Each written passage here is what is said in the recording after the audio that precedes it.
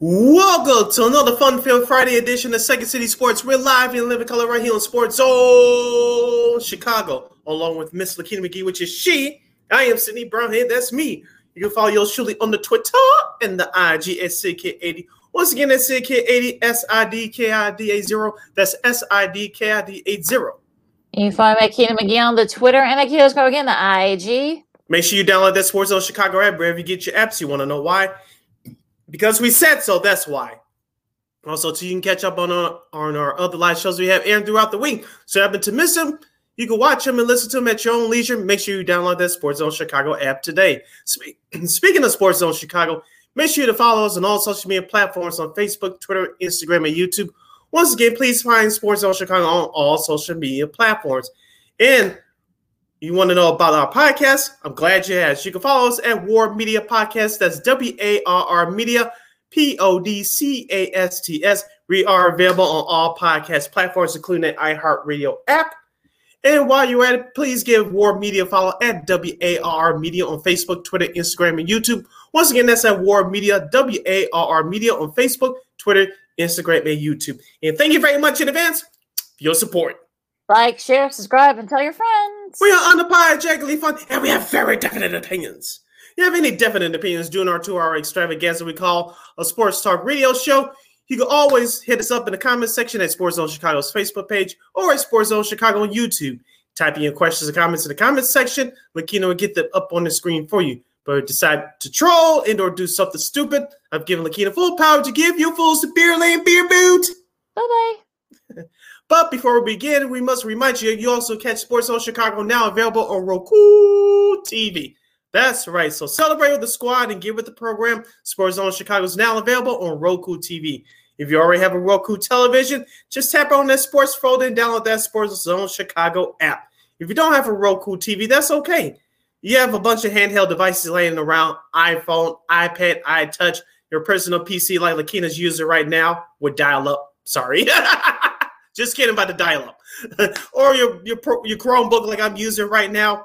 Just go to that Google Play Store and download that Roku TV app and download SportZone Chicago through that avenue. So no more excuses. Celebrate the squad again with the program. SportZone Chicago is now available on Roku TV. Anytime, anywhere, whether you use dial-up or in my case, I actually have a cable modem, a DSL. So whatever type of internet you use, or 4G, 5G, whatever, it's all there for you. And we will provide. All right, we got another show here coming up for you on Second City Sports. Of course, we'll recap. We're going to recap the NBA Finals first. Of course, we'll talk about this week in baseball. Good showing for the Cubs, not so good showing for the White Sox. We got John Zaghloul. Yeah, John Zaghloul. Zaghloul, I think that's how you say his name. From the Sports Talk Chicago podcast. He'll join us to talk some of the latest happenings in and around Chicago sports. Also, too, we're going to congratulate another champion, the Vegas Golden Knights, and a whole lot more. So we got a lot to do. In this, a little less than about an hour and then like 2 hours, maybe a little under 2 hours. But we're going to talk about the NBA Finals. Of course, Denver wins his first title ever in his franchise history, beating the Miami Heat in 5 games. Of course, Djokovic, Nikola Jokic, of course, he wins MVP honors. Not a big surprise, because the first player to average double figures in both points, assists, and rebounds, and all the other numbers that just too much for me to have to mention. But I'm sure you guys know, because this happened on Wednesdays. Jokic becomes the first player drafted outside the top 15 to win both Finals MVP and regular season MVP. Of course, he's done it twice. Christian Brown is just a fifth player to win a national title. He won one with Kansas last year. And, of course, now an NBA title with the Nuggets in the consecutive years, joining guys like Billy Thompson, Magic Johnson, Henry Bibby, and Bill Russell. So that's a pretty impressive list there. And I think I pretty much covered like the main part of it. I mean, just a really solid showing. I know that we can get into a whole thing about this is a start of a dynasty or whatever. But so what do you think about the finals in that clincher? Denver was tested very mildly on their home court. The pressure was on them to close out that series against Miami. The pressure came to a head once they took the lead late in the fourth quarter. Denver showed you what they were made of. Of course, they didn't have a typical Denver Nuggets game. They didn't score over 100 points. They shot the ball at a 17% clip from three-point range. It was the little things that got it done, and they went to their man, Nikola Jokic. Like you said, we could talk about the numbers with him all day, but his impact on the floor made a difference for the rest of those guys. As you mentioned, we talked about it all throughout these playoffs, throughout these finals, and you saw it again one more time. The Denver Nuggets did the little things when they needed it most. On the flip side for Miami, you saw fatigue start to set in with them. They just didn't have the firepower to match with the Denver Nuggets. They have heart, they have grit, but they just didn't have the talent or the firepower to match with the Denver Nuggets. Once again, congratulations to Denver for winning their first NBA title, the first time in their franchise 47-year history. The Miami Heat, I believe, will be back again, but they need to add another starter to go along with Jimmy Butler. Yeah, I think, and unfortunately, Jimmy picked the wrong time. He missed a 3-pointer. He had a inexplicable turnover too. Just when you thought that Miami actually had a chance to win the game, we probably previewing like a game 7 right now. But this weekend, but it is what it is. And look, unfortunately, Jimmy did get a lot of help. I mean, it was just. It's just the help just wasn't there for Jimmy, and Jimmy, of course, went back to being the ordinary Jimmy that we saw in the regular season. There was no playoff Jimmy. He, like I said, he had a couple of major mistakes, that last few minutes. I mean, look, I'll give Denver credit. I mean, they've been a dominant team, but this is gonna be one of those runs where they didn't have to face a number 2 seed or a 3 seed. I mean, I think they only faced 2 7s and 2 8 seeds. I know. Look, I get it. They can only face who was presented in front of them, but you also have to wonder that. You know what? I mean, you didn't really play some of the best teams. I mean, you didn't play, Memphis because of various issues. We'll get to that in a bit. You didn't have to face Phoenix because of, of course, their issues. No, they beat Phoenix handily.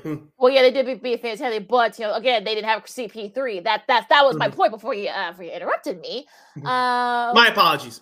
Yeah, no, that's fine. Golden State, of course, they didn't have to face Golden State. So yeah, their path to play to the championship wasn't. It wasn't, dire. So they only lost what, like 2 or 3 games the whole, playoffs. So I could kind of understand why some folks are kind of like, okay, you know what? I don't want to say they were lucky, but they didn't really have to. I don't want to say the path was easy, but they really didn't have to face some of the top teams. And look, that's not their fault, but to hear Mike Malone, his brain is still like, I guess he's on Lakers watch. Like he keeps mentioning LeBron, and look, you're getting to the point where you won, you beat the Lakers. Who cares? Like you won. I mean, okay, yeah, you want to talk mess, fine. But the thing is that with the NBA, they have very long memories, especially certain players, especially that guy LeBron here that you keep referring to. They're going to remember all this, and you have a target on your backs for next season. So let's see. And I know people are going to say, well, this may be like the Spurs. Like we already said like a couple of days ago, could they be the new Spurs? But let's let them win a couple of championships first before we start talking about them being the Spurs. To all those people that are listening and watching us right now, the majority of winning teams, I don't care what sport you're talking about, sometimes you get lucky breaks. Yes, you do have to have talent at the end of the day to win. Yes, you have to execute, but sometimes you have breaks that will go your way sometimes, and you have sometimes some breaks that go against you. That's just sports, and that's just life in general. So if you're the Denver Nuggets, you don't have to apologize for the run that you had. You won the title fair and square. You earned it. You have the best player in the league right now, and you finished at the top.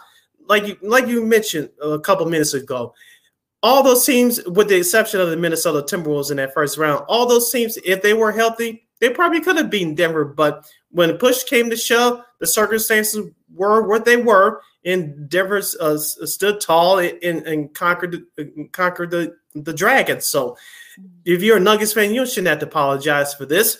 And they were the best team in the West from late December on. They played like it through the playoffs. They answered the bell, and they're the champions. That's all that needs to be said. Well, yeah, that's true too. But like you just said, Sid, I mean, a lot of those teams that you mentioned weren't well. The team was aside because they just they barely got in. But the Lakers weren't all 100%. I mean, Phoenix wasn't 100%.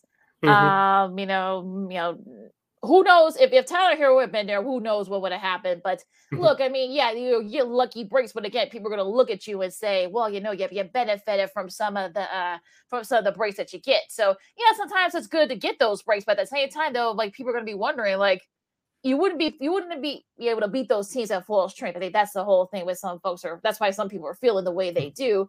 But look, they got the best player in the league right now in Jokic. However you feel about his attitude, and like, look, he was reacting like like it was like a Christmas game or something, like against the Phoenix. Okay, fine, but again, if that's how he feels about it, hey, that's his prerogative. But again, you got the bigger target on your back now, so. Yeah, look, I'm happy for Jeff Green, of course, everything he went through. Of course, he had heart surgery in 2008. He was, there was some some drugs that he probably wouldn't be able to play again. Okay, he got his first title. You're happy for him. You're happy for DeAndre Jordan. People forget that he's on the team. People forget about that, but he gets his ring. Colin Gillespie. I mean, from Villanova, won a championship there some years back. Thomas Bryant from Indiana, Bruce Brown. I mean, of course, Christian Brown, Reggie Jackson. I mean, he's been around for a minute. He finally gets his first title. So yeah, you feel for Jamal Murray, of course, after everything he's went through with injuries and such. Yes, a big part of he's definitely a Batman to Robert to Nikola Jokic's Batman. So Michael Porter Jr., of course, his struggles and such with various injuries too. I mean, look, you're happy for those guys. I mean, look, they get their ring. Denver. Unfortunately, they acted like fools. A couple of fools. Really acted like, especially at the parade too, especially. But I won't go there. But look, which is weird because it's not that Denver. It's not the first time Denver has won a title. I mean, this one last year with the Avs. So I'm like, with Colorado. So like, what really? But yeah. Other than that, I mean, look, you congrats them, and look, they deserve it, and we'll see if they can repeat, because that's going to be the next question.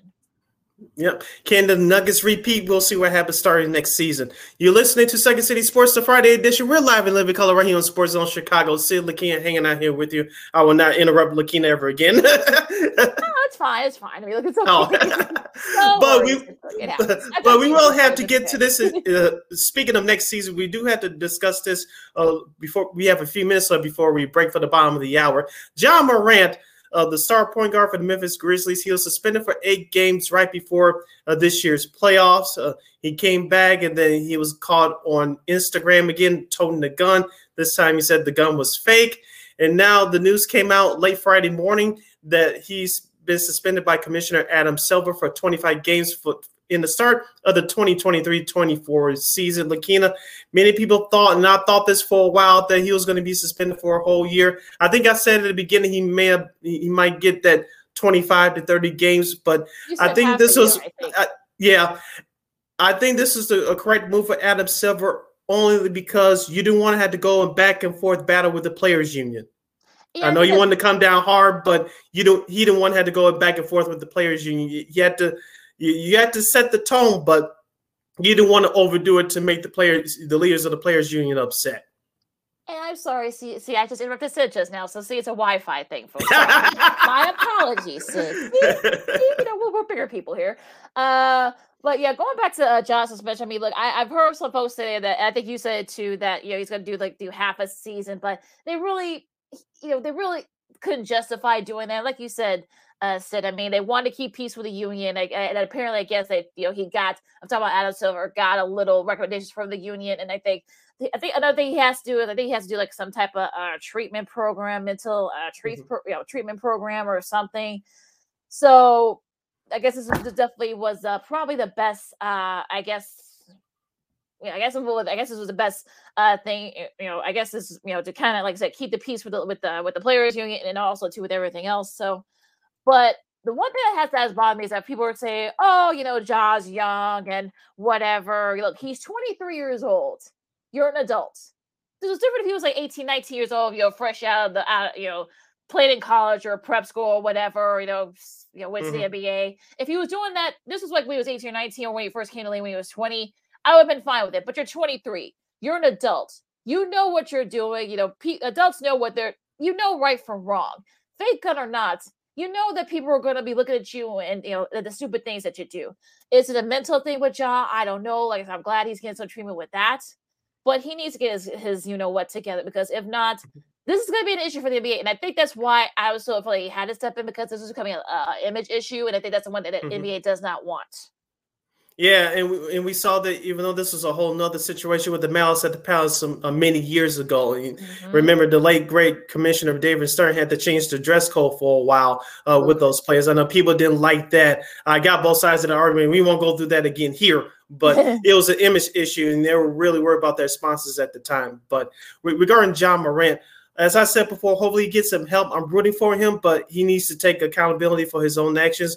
Whether people and/or family members, we know, Lakina, some family members can get crazy too, because those players that come from those situations, not Ja Morant in particular with the poverty, he didn't grow up in poverty from what I know of, but people that are breadwinners for their whole families, you got family members that act up after they get the money. They think they're entitled to the money, and they wild out worse than the players that get the money. So my point is this: hopefully, Ja Morant sees the mistake for his actions. I think he does already, at least from an economic standpoint, because he lost the contract with Nike, and I think Gatorade, whoever Powerade has pulled away from him as well. So, and he's not going to get paid for the first 25 games of next year, and that's predetermined about if he meets the certain conditions from the commission before he returns to play. So he's feeling it right now as far as from an economic standpoint, but hopefully he sees this as a life turning point for his life, and whoever needs to be around him needs to be the right people around him, including family, because yes, people can lead you down the wrong path. He needs somebody in his camp to tell him, hey, this is not the right thing to do. Let you stay on the right road and make the best decisions. And he has to take a self-accountability for his own actions as well.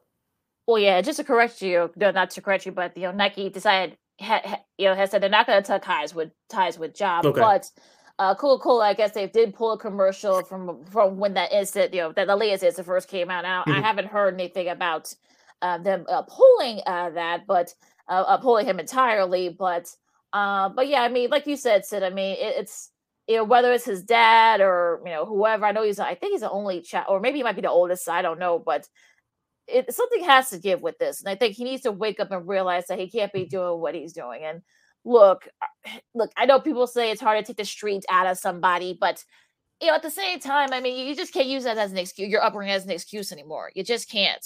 I mean, turn it around and perhaps maybe look, Memphis has a lot of issues. I know we talk about Chicago at times. We won't get into that, but Memphis has a big issue with guns. Maybe he could be, I suppose, put for an anti-gun or campaign or whatever. I mean, there are lots of ways that Ja can do with this, and perhaps maybe even beyond basketball, just try to kind of get his stuff together and just maybe somebody needs to kind of come in and say, look, what you're doing is wrong, and it's not just this about your life. Forget the basketball part. You're a father. I mean, you have to think about all that, and also the basketball part is just, I don't want to say a secondary, but it's sort of like a second or third part of it, but. Someone's got to come in and say, you know what, Ja, you need to eat a kick in the rear, and that's what you need. Yeah, he has the eyes and the ears of a lot of people, a lot of young people in particular. If he does the right thing, he can influence a whole lot of people in far in parts beyond that he could ever imagine. So this is a big moment for him right here. And I'm personally rooting for him, but he has to do the work like we all have to do the work to improve ourselves. So he's no different from you and me. It's just that he has cameras and people giving him attention 24 hours a day. But this is a big moment for him. I hope that he turns it around. I hope he can figure it out as well. I've been a fan of his since he was at Murray State, so I'm hoping he can figure it out. But he needs to. It's on him now. He needs to, get it going and wake up and be an adult. Yeah. Okay. On that note, we're gonna take a quick break. We're talking some baseball. Sweep for the Cubs against the Pirates. The Sox. Okay. Well, we'll get to that in a little bit, but of course, John Zaghloul from Sports Talk Chicago will also be joining us too at the top of the hour. So lots to do still. Second City Sports on Sports Talk Chicago. We go to Diamond coming up right after this. This year, my mom got me the perfect bag for back to school. These colorful binders help me stay organized. These headphones are just what I need for studying. These new sneakers are just what I needed for the new year. This jacket is a real must-have. My parents got me the skateboard I wanted. It's pretty cool. These scissors really come in handy in art class. These colored pencils, too. These new socks, they can be a real lifesaver.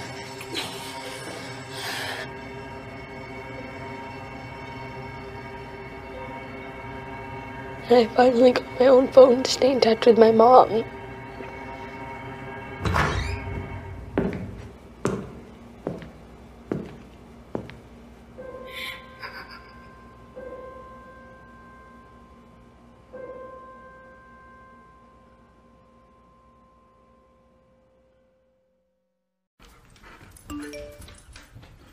Trisha's having a sleepover tonight. Can I go?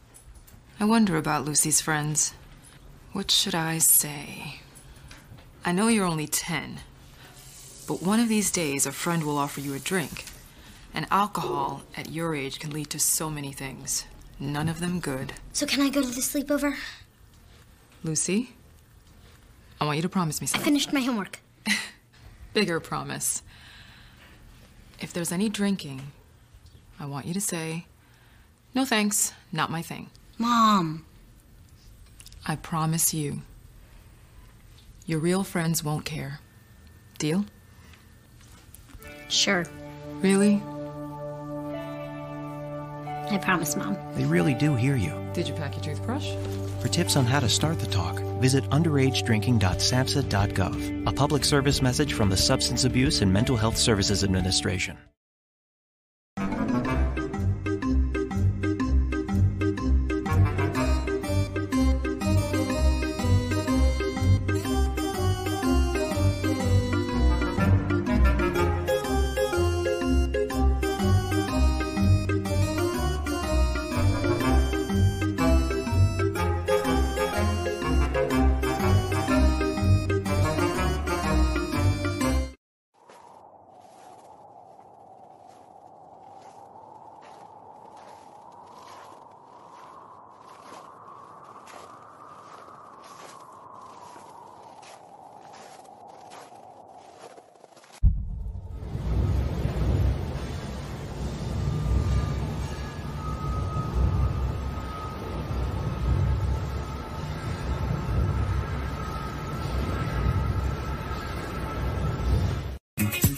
Hey, this is Dr. J, and I listen to Sean and Maya in the morning.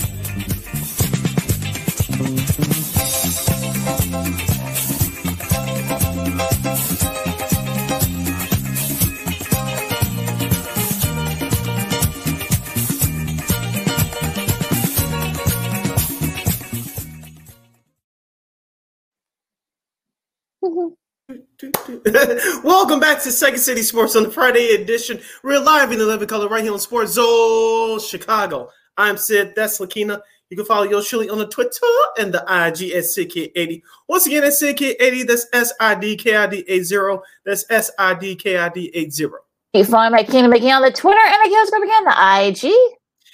We have less than 90 minutes left or so left of this extravaganza. We call it Sports Talk Radio Show. You have any questions or comments for us, you can always hit us up in the comment section at SportZone Chicago's Facebook page or at SportZone Chicago on YouTube. Type in your questions or comments in the comments section. Lakina will get them up on the screen for you. All right, let's go to the Diamond, Sid, this week. So an up and down, of course, just seems like as usual, the up and down part for our Chicago teams. Of course, we'll start with the Cubs. They swept the Pirates, and I don't think anybody saw that come. At least I don't think anybody did. Of course, in the latest game, Marcus Stroman from yesterday, Marcus Stroman pitched another gem. The Cubs beat the Pirates, sweeping them 7-2. And like I said, another gem from Stroman, 6 innings, only 2 runs, 5 strikeouts, and 2 walks. Amongst other, Christopher Morel continues to hit the ball. He had 3 hits and 2 runs batted, and also Cody Bellinger in his first game back, kind of picked up where he left off. He had RBI as well. Ian Happ had the go-ahead RBI as well for the Cubs, and we'll get to the rest of the division in a second. But look, I think the Cubs are starting to kind of get it going again. They're finding their rhythm. I think having Bellinger back will only help even more. Of course, Matt Mervis, because, Bellinger's back. Matt Mervis got set down. But, he'll be back soon. I have no doubt about that. But, the pitching actually was pretty solid this week. And I'm a little surprised I'm saying this. The bullpen was actually pretty decent for once. That's kind of a shocking thing. I haven't said that in the last couple months. Jameson Town actually had a solid start. And that first game, only six hits, but he had 4 strikeouts. He was able to get out a couple of jams. So, what do you think about the Cubs' performance this week? Well, with the solid pitching performance, including Marcus Stroman's performance last night, at least through the first 2 games of that series, it helps when you score double-digit runs, 10 runs and 11 runs respectively. So you hope you'll get great pitching. That's what the Cubs got from their starters. As we said before, Lakina, we'll say it again, this Cubs team this year will be led by their starting pitcher, and we've seen that all year long. They just got to repair that bullpen and at least make that bullpen respectable. Now, on the flip side for that Cubs offense, as you mentioned, Christopher Morel looks like he's starting to show up again. He had 2 RBIs last night. Ian Happ also contributed with 2 RBIs. As you mentioned, Cody Bellinger's impact in that lineup will help this team, especially offensively. But I want to talk about Cody Bellinger's replacement for a moment, Mike Tauchman. I know some people were down on him, but I thought he did a nice enough job, slightly above average job while Bellinger was out. Going into last night's game, he was 5 for 9 against the Pirates in that series, including scoring 4 runs and 2 RBIs. So you talk about your superstars need to lead the team and set the example. Sometimes when your stars struggle, you need your other role players to pick it up, and that's what Mike Tauchman did in that series against Pittsburgh. Yeah, Tauchman was actually pretty solid in that series. I think he had like 3 RBIs in total in that whole series. I know Happ had a solid show. I think he had like 7 RBIs in total in that series, including 4 in that Monday game. Swanson was pretty good as well. So I think it's one of those days where it looks like they're gelling now. How long will it take? Can they keep it going? It's hard to do in a long season, but we'll get to the rest of the divisions. But the division's right there for them. It's right there. So I think if they can get the consistency going with both the pitching and the hitting, I think they'll be in good shape. Like you said. Yeah, I agree. And with the Cubs, we'll get to the rest of the schedule at the end of this hour. But the Cubs have another tough test as they currently stand 3.5 games back of Pittsburgh as of this live broadcast, as they'll take on the Baltimore Orioles in about a half hour from now from Wrigley Field. And that's going to be another tough test. We talk about Baltimore. We'll get to what they did this week in a moment. But Baltimore is another solid young team with a heavy stacked lineup, and their starting pitching starting to come around as well. So it's not a mistake that they have one of the top 3 records in all of baseball, and definitely in the American League. So the Cubs have their work cut out for them. For Baltimore, you wiping your head a little bit because you don't have to face Marcus Stroman because he pitched last night, but you will have to face Cal Hendricks this weekend. Yes, you did. They faced him today, actually. Cole Irvin has actually solid for the Orioles. So this could be a nice back and forth between 2 up-and-coming teams. So we'll see where they are. If you're the Cubs, I know sweeping the Orioles might be tough, but they could just win the series, win 2 out of 3. I think they'll be, maybe you can kind of say, okay, maybe this team has a shot at perhaps taking the division. We'll see. Yep. Let's head over to the West Coast, Lakina, where the White Sox are the Southsiders. I'm going to take all the words out of your mouth and let me say them for you. They had a chance to creep closer to the division title, but they pissed away a 4-0 lead. Dylan Cease looked good. Even though he let a couple of runners on in that 6th inning, he got pulled. Ronaldo Lopez, I love him, but he came in there and wet the bed. Chris Taylor hit a grand slam. Even though the bullpen did shine last night for the White Sox, you had opportunities in the last 3 innings to get a run home. You didn't do it. The Dodgers ended up winning the game 5-4 in 11 innings, taking the series 2 games out of 3. Lakina, I was really angry last night. Thank goodness I do not have the energy to destroy this computer. 1, I don't have the money to pay for another right now. And number 2, there's only so much you could say about this White Sox team. And they're lucky they're in the Pittsburgh AL Central Division where they're still 5.5 back. Lakina, you don't have to say it. I'll say it for you. They have so many opportunities to get closer to the division lead. looks like we might have to say it again, at least for the foreseeable future. But last night's game was so White Sox. You lead for another, even though all 4 runs came on via the solo home run. It looks like the offense wants to start to break out, but something bad happens, and I'm not going to say I can't take it anymore, but I don't know how much I can take. And good night, everybody. I think you also kind of covered all of it. But look, I mean, that game last night, I actually stayed up to watch it, was definitely... So did I. There's an hour and a half I can't get back. Yeah, I mean, it was the pinnacle of the Sox season. You're up 4-0. And Cease actually pitched pretty well against a pretty solid lineup in the Dodgers. Mm-hmm. Then, of course, he let a couple runners on. Bullpen comes in. They blow that lead. Chris Harris grand slam, just like that. You're tied. They had a couple of chances in the later innings. Then, of course... I mean, Bummer actually pitched out of the jam, but then what happened is, of course, they load up, and of course, Freddie Freeman hits just a staunch over to center field, and I guess TA just didn't even bother getting it because it was basically it could have went away. But I mean, that pretty much covers the Sox season, I feel like. And look, this is why I've said to White Sox fans, not you, Sid, you personally, but other White Sox fans, when I say, "Oh, the White Sox are back," well, look what you saw in that series against the Dodgers. I mean, look, they have plenty of chance to perhaps even sweep well, not sweep, but at least win the series. They weren't able to do that. So you pitch well against Clayton Kershaw. Of course, the irony is it was a nationally televised game. Yay, good for you. Look, Jake Burger. Look. Yeah, I think he's definitely making a case for having a spot in the All-Star game, which he should. Well, we'll get to that, in a second, because they do face Seattle this week. That should be an interesting series. But for me, like I said, as the late, God rest his soul, the late great Diddy Green always says, they are who you thought they were. And for anybody that thought this White Sox squad was going to turn the corner, well, and look, guess what? Moncada's back on the DL. I swear, I think he and Eloy take turns. So who's going to be on the DL first? I mean, it's just crazy. Look, so that means that Eloy's going to be back on the DL in about a week or two. So get ready for that. But whatever, it is what it is. But yeah, it's like I said. They're comical. The AL Central's comical, and that's all I gotta say. If it was, here's another old saying: if it wasn't for bad luck, you wouldn't have any luck at all. Mike Clevenger was actually pitching well on a Wednesday, and then his biceps decided to give out. I thought it was much worse that he popped an elbow or popped a shoulder, something to that effect. Thank goodness, as we know right now, is a right biceps injury. Hopefully, he's okay. But I say. If it wasn't for one bad thing, anyway, I lost train of thought on that. But hopefully, Mike Clevenger is okay. But of course, the trainer had to come out again last night for Garrett Crochet. Thank goodness they went back down. But hopefully, it's nothing worse with him because he was the pitcher on the mound. They gave up the winning run last night. He was actually pitching well up to that point, the 10th inning, but the 11th inning just came unraveling. But the White Sox still have a chance.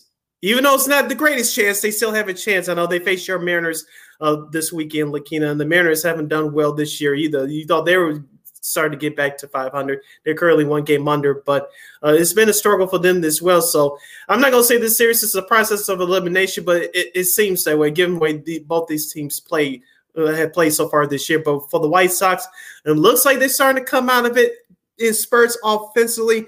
But like we said, they're starting pitching. And the bullpen, outside a couple of gaps last night, has actually been pretty good outside of that Marlins series last weekend. So, as we said before, the White Sox are consistently inconsistent. Can they turn us around? Of course they can. Will they? Is the damn question. I feel much angrier saying that than last year. Comical. You see a trending problem here? I do. Well, yeah. Well, like I said, it's comical. I mean, look. I mean, sure, the Sox still got a shot to win the division. Of course they do. But like I said, I don't believe in them. I don't believe that they can. Just because of the consistencies of it. I'm sorry, I don't. They haven't given me a shot. Yeah, you saw some spurts in that in that Wednesday game against Kershaw. Mm-hmm. Okay. But then, you do stupid things like, a dropped fly ball or the bullpen sticking it up. I mean, this team has not given me any reason to hope. So, this is why I say I'm keeping my expectations low with the Sox team. If they win a division, come back, great. But, yeah, they're going to get their butts kicked by either a Baltimore or a Yankees or, if Houston makes it, I don't have no faith in this team. I don't, but like I said, it is what it is with them. So, we'll see what happens. As this is Second City Sports on SportZone Chicago. Lakina McGee, Sydney Brown with you. We're going to talking more baseball here in this next few minutes. What caught your a lot of stuff caught my eye, but I'll start with you. What caught your eye this week in the rest of the MLB?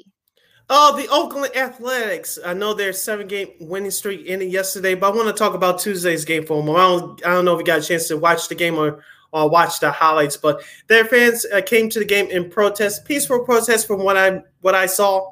It was a reversed protest game. I think all the proceeds from that game went to the Oakland A's community charities, from what I read and heard. But during the 5th inning, after I forgot the Tampa Bay hitter's name, Walt, all the Oakland fans in that stadium stood up and said, "Sell the team, sell the team." Yeah, that chant got started here in Chicago with the White Sox. I wish some White Sox fans could do the same thing. We'll see about that down the road. But the Oakland fans made their voices heard. They got all the national attention, both locally and nationally. And until yesterday, the Oakland A's team has been playing very well, but we all know that they're going through a rebuild right now, just like a few other bottom feeder teams like Cincinnati, even though they were on game under 500, in Kansas City. Those Oakland fans really made their voices heard, and now the Nevada governor that signed the legislation to get some money to try to build a new stadium in Las Vegas. So, and of course, Oakland is there at that dump. Now they turned the beautiful baseball park into a dump, partially thanks to the Oakland Raiders moving back there in '95. But they turned the original baseball stadium to a dump. And I know their lease is up after next season. So I really feel for those Oakland fans, but they really made themselves proud for the most part on Tuesday with their protests in the stands during that game against Tampa. Yeah, I saw that, and look, they split their series with Tampa. I think they have a lot to be proud of there. They actually split their series, actually won that game during that whole thing. I mean, look, it's good to see. Look, your fans got every right to make your voices heard. Doesn't mean it's going to change anyone's mind. I mean, you can try, but yeah, I mean, look, over the years, yes, that place has been unfortunately a dumpster fire. It's probably one of the worst. It was one of the best. Now it's one of the worst ballparks in baseball now. And look, I mean, look, you did what you could. I mean, look, you made some headlines, great, but nothing was going to change. I mean, they're going to go to Vegas. The Nevada governor already signed legislation, putting some money in, state money from that new stadium. But okay, I mean, look, you got your headlines, but like I said, I mean, it really didn't do too much. So, I mean, I really don't get what was the point of this. I mean, you were going to the games beforehand. I mean, that's not helping your cause either. So like I'm kind of like figured it was counterproductive on these A's fans' part. But look, I mean, they should be proud of what they did. But like I said, I mean, it didn't really do anything. But it is what it is. Again. Also, too, for the world of baseball this week, of course, the Baltimore Orioles, who are taking on the Chicago Cubs this weekend as we speak. They take 2 out of 3 for the Toronto Blue Jays, including winning the series finale 4-2 yesterday. Also, too, the Philadelphia Phillies, they win their series, their game against the Arizona Diamondbacks yesterday. So they're back to 500. As we told you guys, the Philadelphia Phillies, they're starting to come along right now. And they're getting some great starting pitching with Zach Wheeler. Kyle Schwarber's bat is starting to wake up, and Trey Turner as well. So Philadelphia, you better watch out for them. So they're really coming up on the prowl right now. I want to get to this game from last night, Lakina, going back to the American League. The Anaheim Angels and the Texas Rangers. Of course, Anaheim ends up winning the game 5-3. It was a great pitching matchup between Shohei Ohtani and Nathan Eovaldi. Of course, Shohei Ohtani hit another home run last night.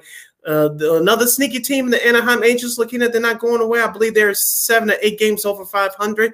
They beat a really very good Texas Rangers team who currently lead the AL West division.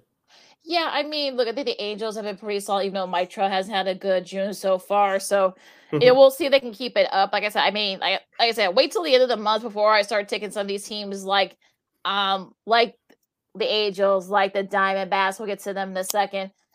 I'm kind of like right there. Look, I mean, what they've been doing is nothing but great. And we know Shohei's doing Shohei things, both hitting and pitching. But like I said, I mean, look, let's wait. I want to give them until like maybe mid-July before I start taking some of these teams seriously. So, but yeah, look, a nice showing by them. And look, it's look, I mean, they should be very good of where they're at. I know our buddy Chris Gilman, our girl Christine Manica's fiance, I know he's very happy with where they're at right now, talking about the Angels. So really good. Staying in that division, Framber Valdez, he allowed just 1 hit in against the Nationals, and that lowers his ERA over his last 5 starts to just 1.46. .32, and that's the lowest ERA over a 5-start open for him in his career. So maybe the case for the Cy Young. I don't know if he may not. I don't know if he'll be like in the conversation for the Cy Young, but he's been very solid. I know it's the Nationals. I get it, but look, I mean, he's been doing it for over the last 5 starts, so I think he should definitely get commended for that. And look, that one game that the Blue Jays did with the Orioles, and Jose Barrios had probably had pitched definitely a gem. Now he's 10-0 right now against the Orioles with that win, and that's tied for the third most without a loss versus a single opponent over 80 years. Of course, Randy Johnson was 13-0 against the Cubs. Clayton Kershaw is 11-0 now against the Mets, and Bill Gullis again all the way back a ways, but he was 10-0 against the Mariners. So it's definitely a great showing by Barrios, and we actually had a pretty solid, one of the few bright spots that pitches have for the Blue Jays. Yeah, look, Schwarber's been very good for the Phillies too. That's why they're starting to get it going. He had 16 home runs in 2021. That's the most. In last season, he had 12. In June, he already has 5 already, which is already tied for the most in MLB for this month so far. So another great showing by Mr. Schwarber there. Eli De La Cruz, of course, the Reds phenom. He already has now 4 stolen bases and 4 RBIs in his first career games. The first guy to do that was Vince Coleman back in '85. He would end up winning Rookie of the Year in the National League, that year. We're talking about Coleman did. So again, we'll see if he can keep it up. I mean, it's kind of hard to sort of make this, especially with such a little sample size, but we'll see if he can kind of keep it going, especially once more, pitchers start, seeing what his stance is and stuff, how he does and approaches pitches and stuff. So we'll see. But yeah, I think those are just some of the things that kind of caught my eye in MLB this week, I should say. Staying in the National League, the San Diego Padres take 2 out of 3 from the Cleveland Guardians. That should be good news if you're a White Sox fan, for those of you that still holding out hope. And in the Subway Series 2023 edition between the Yankees and the Mets, of course, the Yankees won the opener, while Justin Verlander pitched well, and the Mets won it in 10 innings on Wednesday before a national audience. So I know the Mets have their struggles so far this year. Lakina, the Yankees, same thing, but they're above 500. The Mets are not, as we talk about the state of New York baseball for a minute. I think the Yankees, once they get healthy, I think they'll be okay. I don't think they're going to take over Tampa Bay for the American League East, but the Yankees can still be more than competitive to get into the playoffs. Now, on the flip side for the Mets, I'm not like we said, I'm not sure that firing Buck Showalter is going to do anything. But Francisco Lindor has shaved his head; he's bald-headed like yours truly now. So we'll see if that helps anything. But it was nice to see Justin Verlander get back to the Justin Verlander of old on Wednesday, pitching a gem for him. He's been inconsistent so far this year. Part of it has been due to his early season injuries. Yeah, we saw a little bit of that old Justin Verlander in that Wednesday game. So we'll see if he can kind of keep it up with that. As far as Yankees are concerned, like I said, I think once Aaron Judge is back, and they there's a couple other guys too due to injury. I think once they're healthy, I think they should be okay. I don't think they're going to be able to catch the Rays. We'll get to the Rays in a little, but first team already got the best record, first team to 50, and such. But look, I mean, you got to be feeling pretty good if you're the Mets right now. You can kind of get it going, perhaps maybe. Look, it's still, I mean, as worse as at least still right there to win it. So we'll see what happens with that. Now, real quick before we go to our scheduling, of course, the Giants swept the Cardinals, and the Cardinals were actually up like 5-3 or something like that, down to their last out, of course.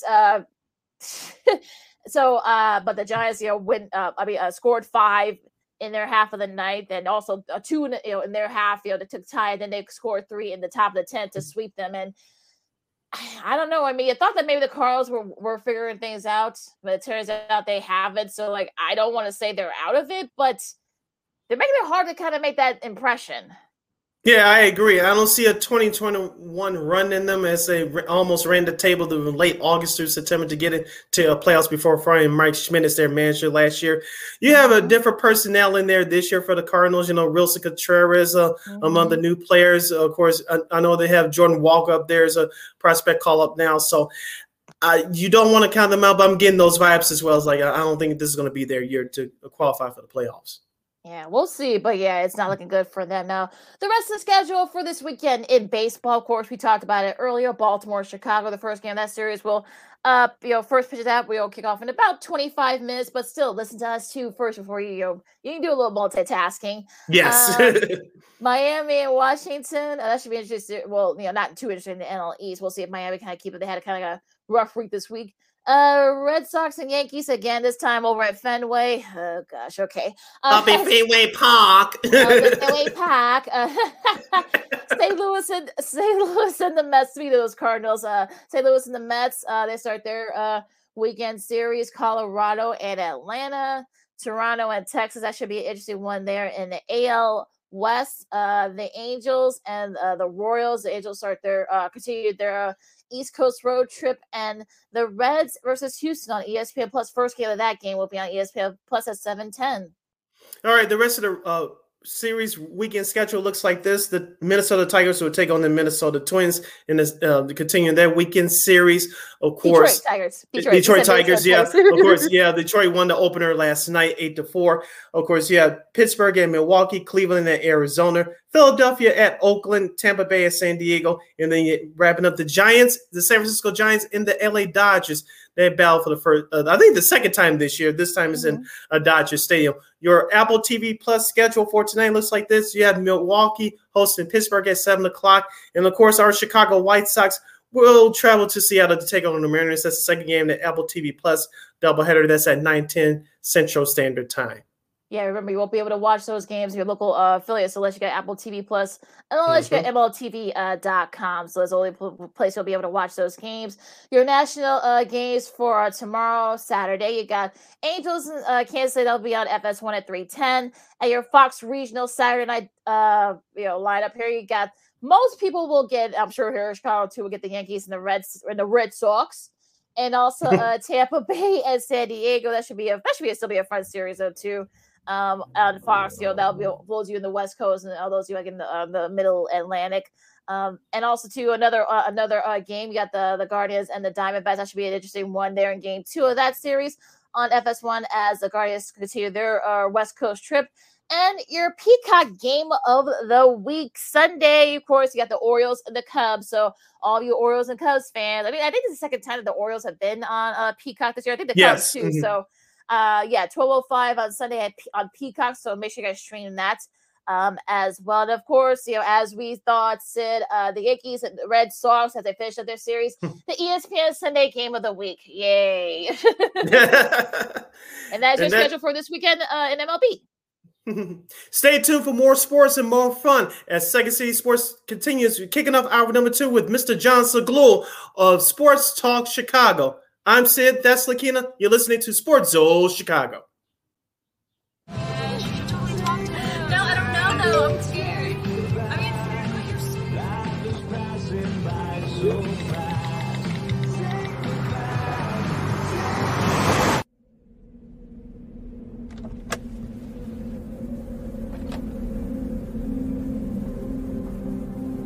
Do you know that you're in my lane? No, not at all. Are you not paying attention? Are you texting? I was just checking in with my mom. I was telling her that I thought we'd be home by 6. It's okay. There's enough time. Just pay attention. I'm not even halfway through my text. There's no way. I'm not even going to look up. My babies are in the car. You have to pay attention. It's just supposed to be a quick text. I'm so sorry.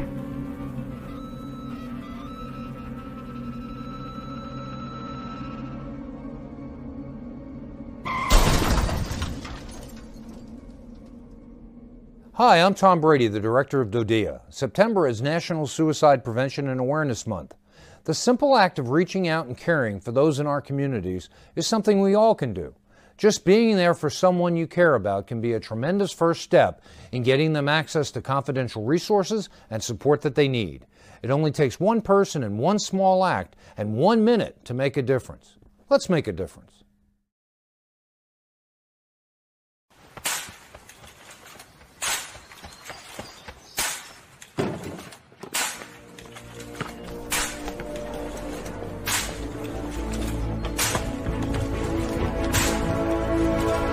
Move it!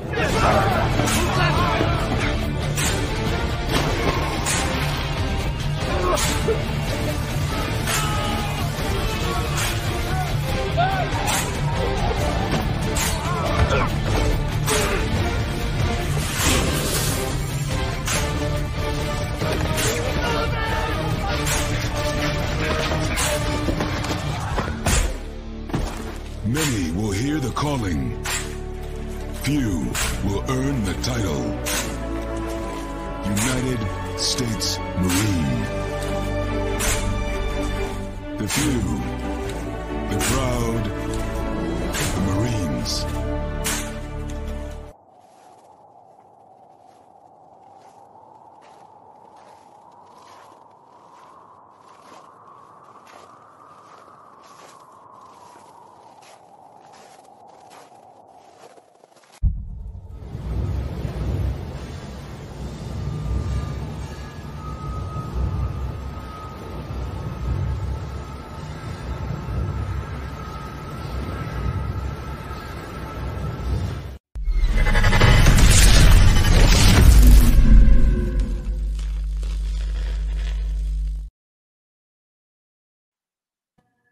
Welcome back to hour number 2 of Second City Sports. We're live in living color right here on SportZone Chicago. I'm Sid. That's Lakina.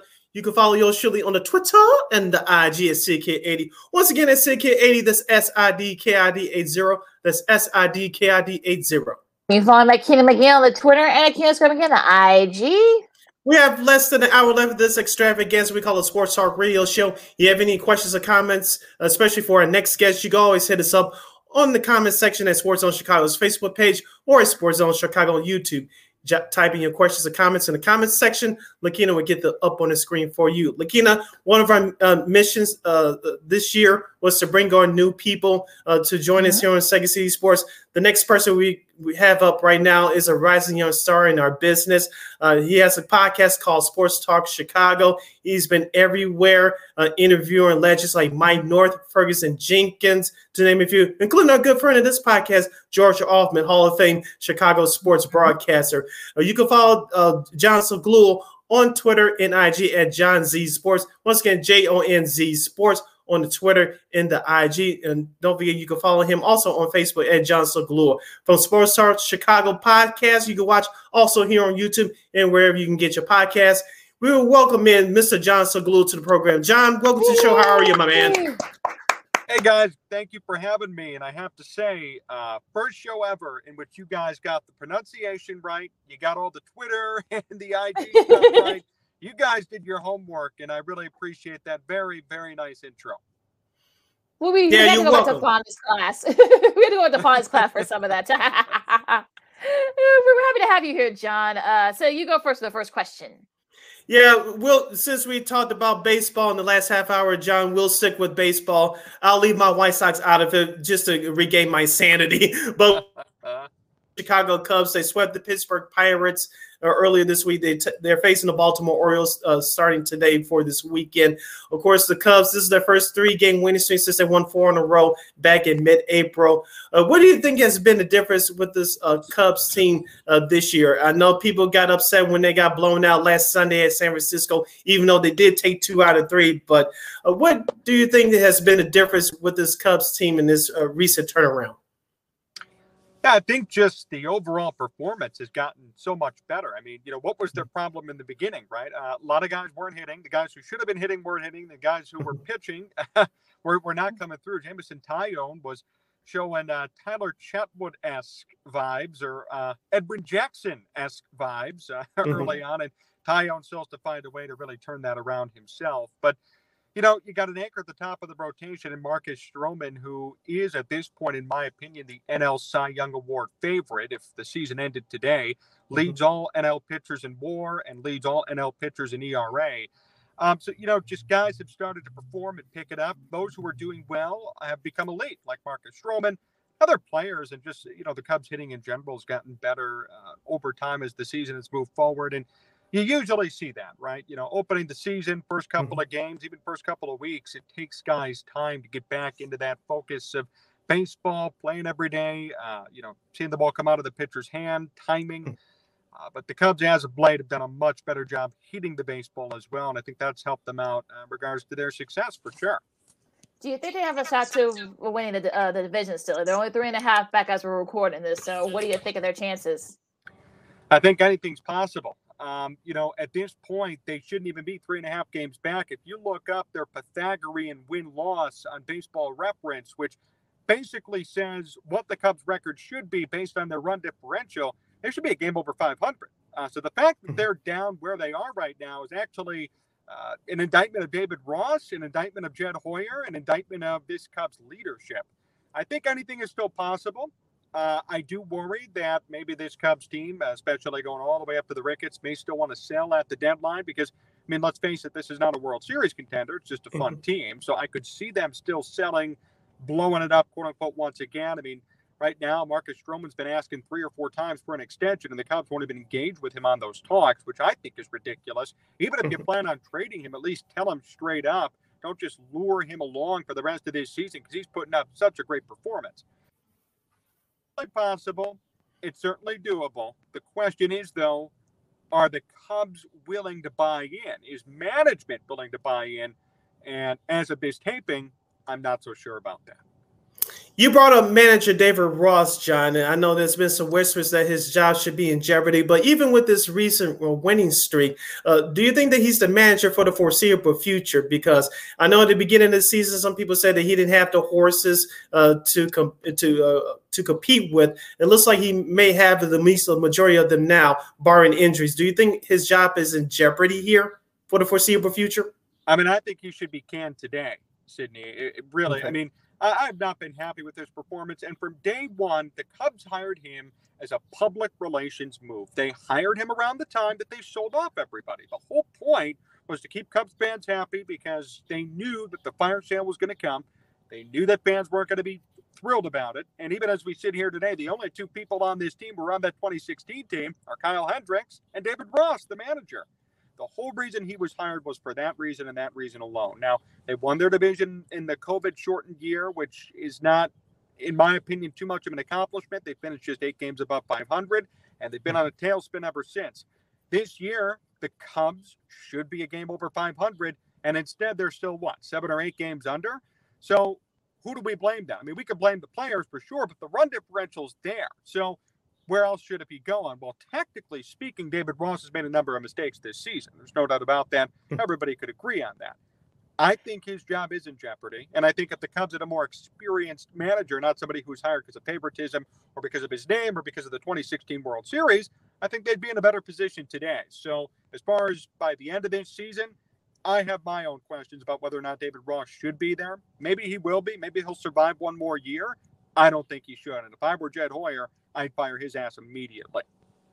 Well, the weird thing is they actually still have, I think they're the only NL Central that has like a positive run differential. So go figure on that. Now I'm going to bring back Sid Sandy, for a second, talk about his White Sox. Of course, they lose 2-3 against the Dodgers. I mean, the AL Central, we talked about the NL Central being bad, but I think the AL Central is comical. They're still 5.5 back. What do you like their chance of perhaps maybe making a run and perhaps winning the division? You're talking about the White Sox or the Cubs, just to be sure? The Sox. The White Sox. Yeah, I think anything's possible. I would love it just for the sake of a feel-good story. I think it'd be so fun to see this team that was really down and out back in April and May. People calling into radio stations, roasting the White Sox, saying to blow it all up and fire everybody. It would just be a cool story to see them make a comeback. I'm rooting for them every day. Just as, on the outside looking in, I'd love to see them make a comeback. I'd love seeing these role players step up. Jake Berger. How about Jake Berger being one of the most elite power hitters in baseball? And that's a fact based on home runs and based on at-bats per homer. He's 4th in all of baseball in at-bats per homer, which is unbelievable. And he had just clobbered another one yesterday. So the story with the White Sox is nice. As far as personnel and talent goes, are they going to do it? I have my doubts. They have to leapfrog a couple of teams at this point. Not impossible to do. They really need to get on like a nice win streak, like a 9 or 10 game win streak or 8 game win streak, or hey, they've won 20 of their last 30, something like that to really just boost them up and put them back into that conversation. If they are contending for the division title, if they're like 3 games out, it's the trade deadline, I would hope they don't sell either, by the way, just as an aside. I want to see them try and do it. I just want to see everybody shut up. I want to see everybody shut their mouths and have to deal with the fact that somehow, some way, this team of misfits turns it around and wins the division. That said, long term, Is this the team of the future? I have my doubts there too, right? I mean, this division is so weak. That's why they're still involved. As we speak, they're 10 games under. That is concerning no matter what. So we could see a rebuild for them. But if they're in it, hey, I'm all for them continuing to pursue it. We know that first-year manager Pedro Grifol has his hands full. As you mentioned, they're 10 games under, but they sell 5.5 back. What grade, if you could you give Mr. Grifol so far in his performance as manager of the Sox? I would say, if you want me to give a letter grade, I'd say a C, but the true grade is incomplete. I would say we still don't know yet. You know what?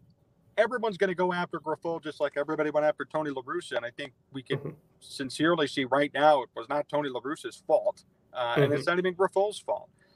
This team has underperformed. I looked up the White Sox numbers today. I love looking on Baseball Reference. I look at it almost every day, and what do I see? I see 3 players in their everyday lineup with OPS pluses above 100. Everybody else is under. So the majority of this White Sox batting order is below average at hitting. You look at their pitching. Giolito's been good, but he's the best with a 3.54 ERA. Lance Lynn is still near 7. I mean, no one's performing. Dylan Cease, what happened to him? Michael Kopech, an ERA above 4. So it's not Grifol. It wasn't La Russa. These players who they have spent their time and money investing in are simply not performing. We could go back to the beginning of the season. Oh, wow, Oscar Colas is getting called up. I can't wait to watch Oscar Colas play.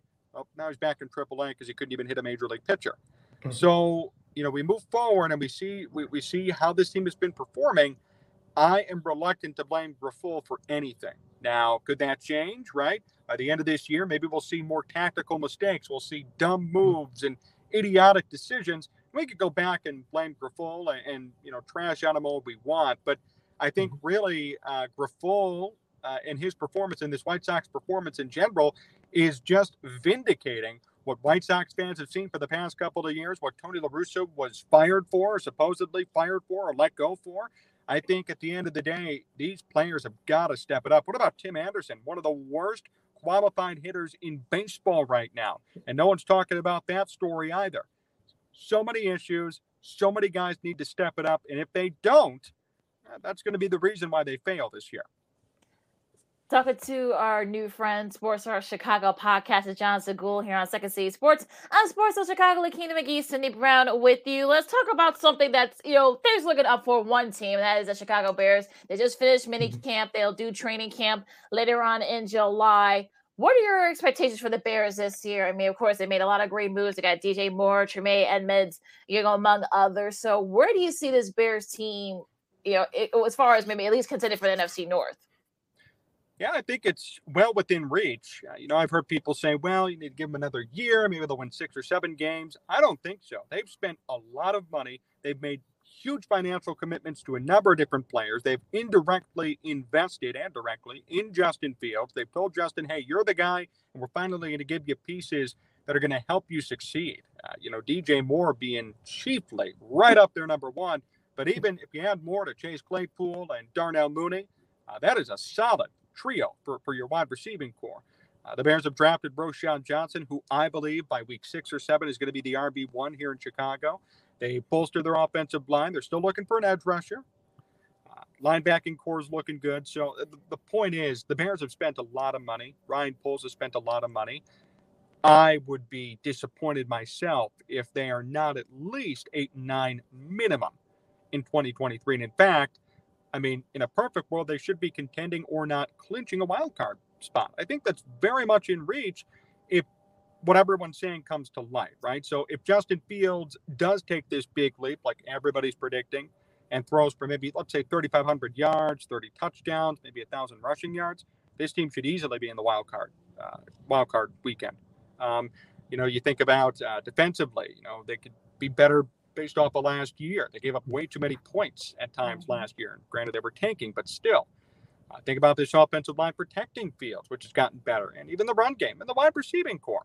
I think the Bears have done so much good. I have very little to criticize about their offseason, but as a result, their expectations have certainly become heightened. So we can't hold them to a higher standard or celebrate a 5 or 6 win season and claim that they doubled their win total from last year. They spent a lot of money. It's time that they put up results to show for it. And I think they will in 2023. Sticking with the Bears, John, I did catch your commentary yesterday about the whole Bears situation. I'm using air quotes for those listening back on our replay on the podcast about the stadium situation. Of course, the Bears brought in new president Kevin Warren to smooth out that situation. I don't want you to give your whole speech again, but give us your abbreviated take about this situation of pinning neighboring suburbs against Arlington Heights with this stadium situation going on right now. Me and Lakina talked about this a couple of weeks ago. I think that at the end of the day, Arlington Heights is that's going to be the new home for the Chicago Bears. They already started to tear up that track to build it. So give us your quick synopsis on that situation. Yeah, I just think it's colossally dumb. You already bought the property. You're already doing construction on it. And you told fans actually for years that this is going to be the place indirectly. There have been press, since 2019, there have been talks about this. 2020, there have been talks about going to Arlington Heights and taking over the race course. So when reports come out that, hey, we're trying to move to Naperville, we might go to Waukegan. I know that one came up the other day. It's like, what are we doing, guys, huh? Keep your message the same. Everybody's already had their feelings come out, good or bad, about Arlington Heights, but people are willing to accept it. I think at this point, everyone's like, okay, when's it going to open up? How nice is it going to be? Is it going to be better than Soldier Field? Great. Exciting. Let's do it. Having all these other cities come up, having meetings with other cities, really for no reason. I just think it's a bad PR move. I think it's kind of dumb. And, fans want to know what's going on, and rightfully so. They deserve to know what's going on. So throwing in all this confusion at the last second when you already bought the property and you're starting to tear things down, to me, does not make too much sense. So help Kevin Warren and company come to their senses, stick with Arlington Heights, and get that stadium built ASAP, because people, I promise you, are going to show up. What a Bearsy move this is, for them, doing all this. They're like Romeoville. I think I saw somebody said something about that too. Peoria, maybe Oaklawn or Tinley Park or whatever. But John, let's talk some. Go to the NBA and talk some Bulls. Now, of course, there have been some rumors that the Bulls are exploring perhaps trading Zach LaVine for Bradley Beal. Perhaps, of course, for anybody that don't know, Bradley Beal. His openness of he wants to be traded and such. So where do you think the Bulls are? They don't have a draft pick. All this other stuff. They got to think about whether they want to bring back Io or perhaps maybe P. Will. So what do you think of what the moves that the Bulls should make? I hate to be a naysayer or a doomsday guy. I feel like I've been doing that a lot, but really all these Chicago teams are in big trouble, with the exception of maybe the Bears, and the Bulls are no exception. What a disappointing season. We saw them, we were expecting so much improvement. We were expecting some good things, and they get bounced in the play-in round and really do nothing for themselves. Nikola Vucevic is technically a free agent. Technically. He will be.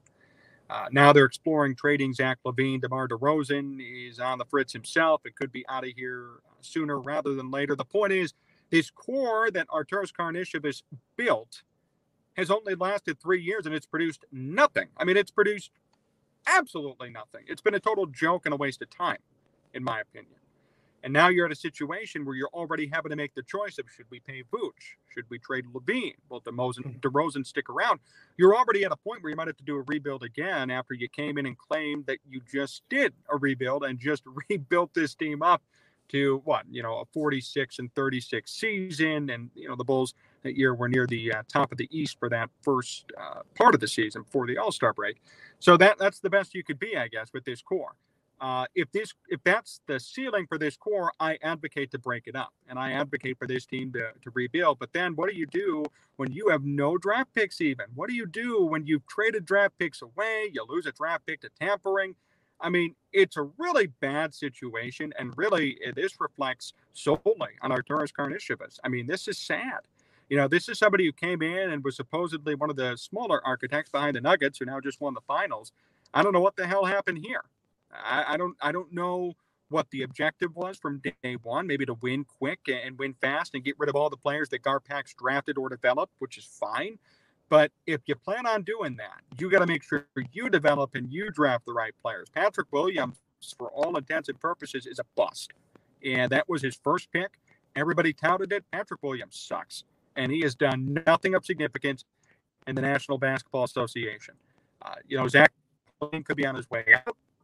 Nikola Vucevic may, in fact, be on his way out, and DeMar DeRozan will be joining him too. So what else do you even have to stand on? The Bulls have to make some serious decisions about what they want their future to look like. My expectation and my recommendation is, at this point, prepare to rebuild, stock up draft capital, and Bulls fans should prepare for a long couple of years. That said, if they do it right, this team's going to be great by 2025, 2026 maybe, which is something to hang your hat on. But what else could you do with the situation that you're in? They don't want to go over the cap. This core that they've invested in can't even do anything but get to the playoffs barely. So you're really in a horrible position no matter what. I don't envy their decision. I don't envy being a decision maker. But if it were me, I kind of bite the bullet, tear it up, and move forward and see what you could do. Reassess. Last moment or two with Sports Talk Chicago podcast host Mr. John Zaghloul, right here on Second City Sports, right here on SportZone Chicago. Sid Lakina hanging out here with you, John. Last question from me. As I mentioned at the top before we brought you on, you interviewed so many great stars in the sports world like Tim Kirchin, Mike North, and George Altman. How did you get this podcast started? I see now you have a couple of new co-hosts that's joining your podcast now. Tell us how that all got started and coming to where it is now. Sure. I started Sports Talk Chicago when I was 13 years old in my bedroom. Began it as a free blog, turned it into a website. Self-taught myself on a podcast at 14. A lot of those were audio. And, ever since then, the thing's really proliferated into what it is today. We're on a couple of local television affiliates. We're on a local terrestrial radio affiliate. Obviously, our YouTube channel, 18,000 plus subscribers strong.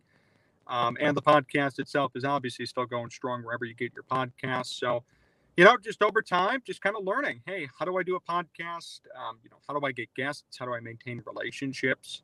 How do I find new guests? It's certainly a process. And now we've kind of expanded into a network where we have Joey Christopoulos and former Bear Corey Wooten doing a show for us on YouTube.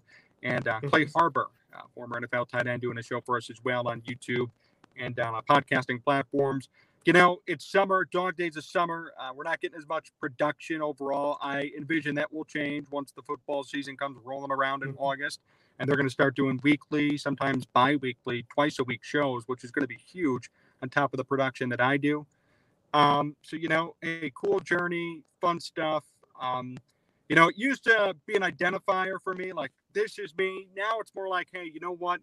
I just enjoy doing this. It's not as hardcore as I used to perceive it before.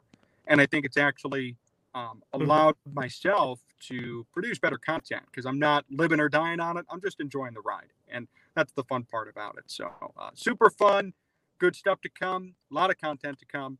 And come Bears season, I'll tell you, we're going to be one of the number one spots next to you guys, of course.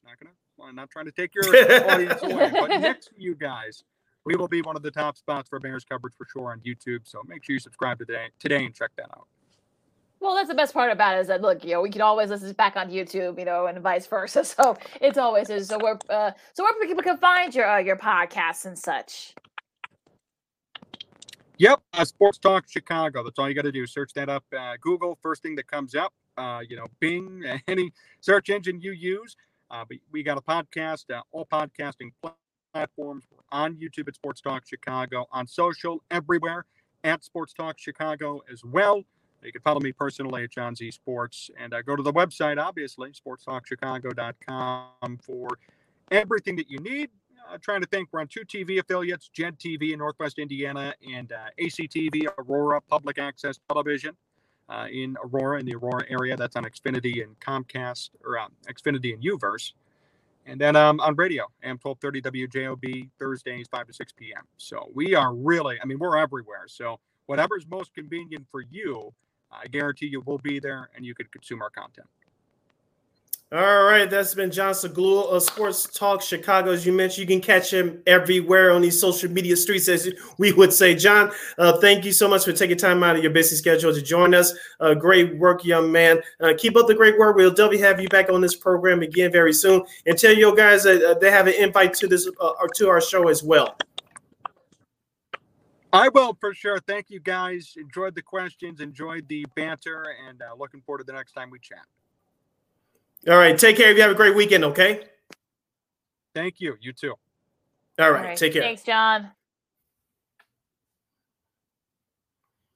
Once again, that was John Zaghloul or Sports Talk Chicago. You can find him everywhere you get your podcast. You can find him on YouTube. Just type in the Sports Talk Chicago. You can catch all his great content. As he mentioned, his co-host bringing you Bears content. You can catch that also under the Sports Talk Chicago brand as well. All right, Sid. So let's wrap things up. After this break, we're going to talk about another championship, another first-time championship being crowned, and why Bears and a few other teams are doing away with, don't want nothing to do with Hard Knocks, apparently, of course. Right? I know, right? It's just crazy. But we'll talk about all that and more coming up next. Lakina McGee, Sydney Brown, Second City Sports on SportZone Chicago. We'll be wrapping things up coming up. All right, got to get this thing going here right after this.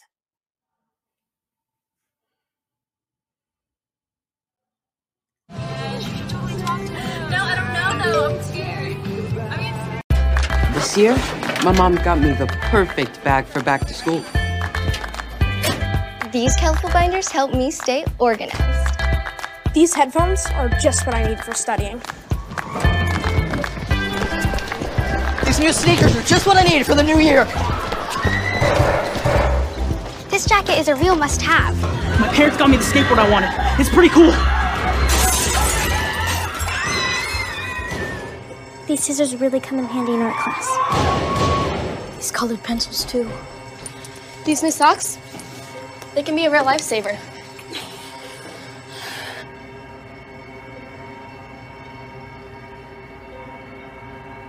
I finally got my own phone to stay in touch with my mom.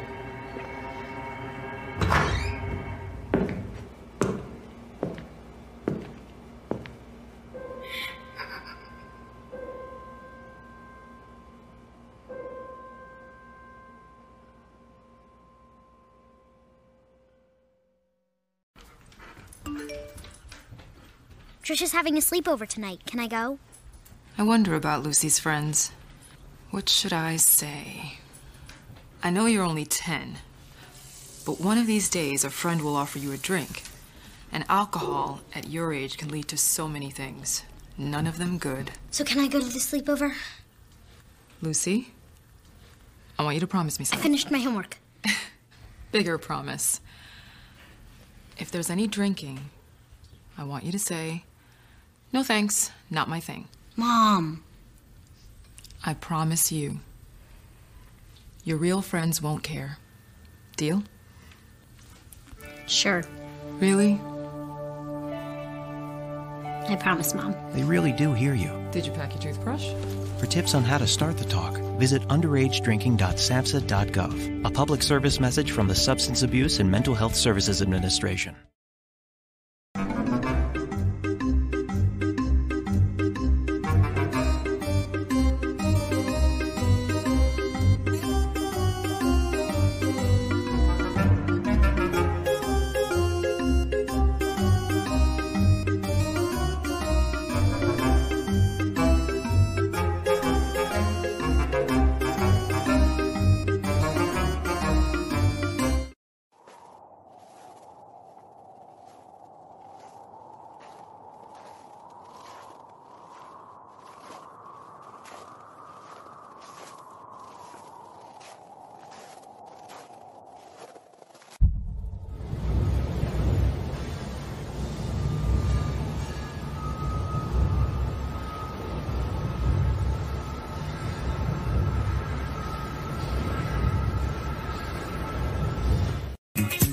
Hey, this is Dr. J, and I listen to Sean and Maya in the morning.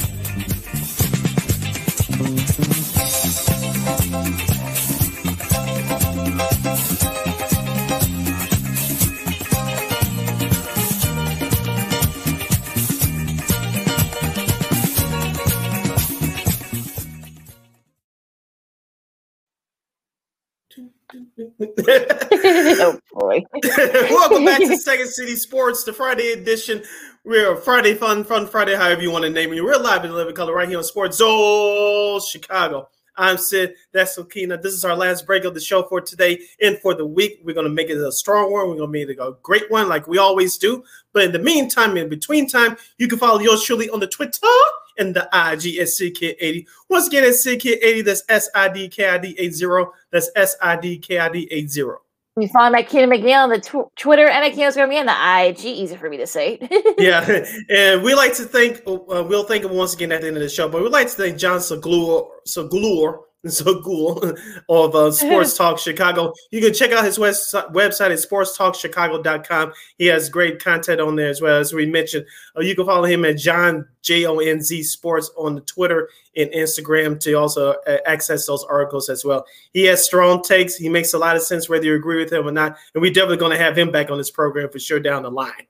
For sure. So, Sid, let's do that hockey. Another champion was crowned after, of course, the Nuggets won their first championship. The Vegas Golden Knights win their first championship, Stanley Cup championship.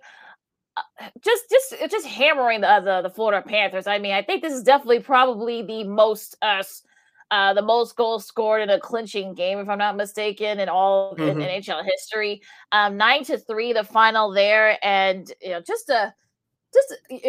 kept the game in the background after like the second period. There was like 5-1 or like 6-1 or something like that. I mean, the Panthers did score a couple goals. There's more like garbage goals like near the end. They just no match for the Knights. And they're actually. Go ahead, Lakeena. Wi-Fi issues. The hell would I do? No, it's okay. Look, I have them too, so don't feel bad. Mark Stone had 2 goals, including an assistant goal that kind of started that just a hammering of this buzzsaw scorer, Aaron Ekblad, who actually ended up, turns out he actually had like a broken shoulder. We find out at the end of the game. Of course, Jonathan Mershensalt. I mean, he becomes he had a hat trick, I should say. Mark Stone did, but Jonathan Mershensalt, who was one of the first guys. Well, actually, he wasn't drafted. Remember, he actually joins Wayne Gretzky as being just the second person to win the Conn Smythe without being drafted. Remember when Gretzky joined the Oilers, he was playing the W8, the old WHA. Remember that, Sid? So good grief. I know it's been like, but it's crazy. But yeah, I mean, I'm happy for Bruce Cassidy. They lose the Brewers lose a tough Stanley Cup final a couple years ago. He got axed last season. Now he comes back and wins a Stanley Cup, and also you're happy for Jack Eichel, who, if you guys remember, he's been around a while too. But yeah, he was in the same draft class as Connor McDavid. Now you got to McDavid's now the pressure's gonna be on him, perhaps maybe win, especially since Eichel got his first. They actually are also the 7th franchise in NHL history to require 6 or fewer seasons to win their first Stanley Cup. They actually become the fastest, NFL, MLB, maybe an NHL team to win a title since the Arizona D-Bats did it back in 2001. Of course, their World Series there. But yeah, Sid, what did you think? It was just a buzzsaw. The Panthers. They just couldn't really figure it all out. Yeah, Vegas showed you what they were made of from top to bottom. As we said throughout the series, even before the series began, Vegas can score with the best of them, but they had the most balanced roster in hockey. Now, congratulations to them winning the cup. They can score goals at a rapid pace, but they can be physical with you as well. As we talked about on the other side with the Florida Panthers, they don't have the firepower in terms of scoring. They had the great goaltending in Sergei Grabowski, minus that last game. But they were undisciplined at many times throughout this series. And it really wreaked its ugly head, as we talked about with the NBA Finals, Lakina. Miami, they deserved to be there, but they didn't have enough firepower to go against the Denver Nuggets. That's what happened here with the Florida Panthers. Great story. Being an AC, one of the last teams to get in and making their way to the Stanley Cup final, but they just didn't have enough firepower offensively to go at the Vegas Golden Knights. Congratulations again to the Vegas Golden Knights winning their first Stanley Cup. Now, I'm not going to sit here and say there's going to be a dynasty, anything like that, especially in the game of hockey with the hard salary cap. It's very hard to do. We saw that with the Blackhawks, even though they squeezed out 3, even though none of them was back-to-back, they barely squeezed out 3 titles in the last decade during this hard cap, salary cap era in the NHL. So congratulations again to the Golden Knights, but the better team won. And shouts out to TNT as well. I don't know what the final numbers were at the end, but they did a great job covering this Stanley Cup final series, the first year of doing it for Turner Sports.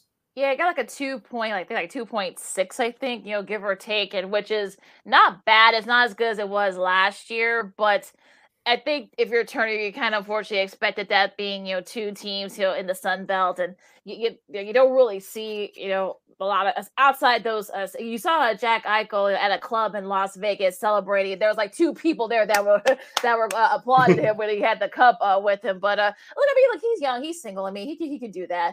But yeah, I mean, look, I'm happy for Phil Kessel. This is his third cup. Like I said, Mercer Salt. I mean, Mark Stone, among others. Some of those guys are from originally from the Vegas, the inaugural season of the Golden Knights.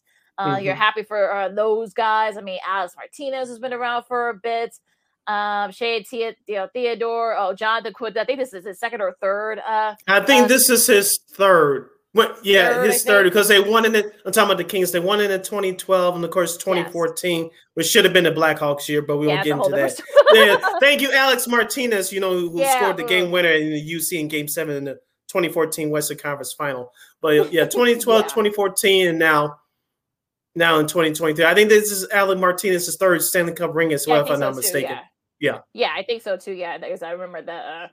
The 2014. Oh, Jesus, yeah. I'm happy for Martinez. He was a big part of this Stanley Cup win for them. But yeah, I mean, of course, Bruce Cassidy, of course, allegedly, I guess he was let go because some players thought he was too hard on them, and you saw the tough loss that they had a couple of years back.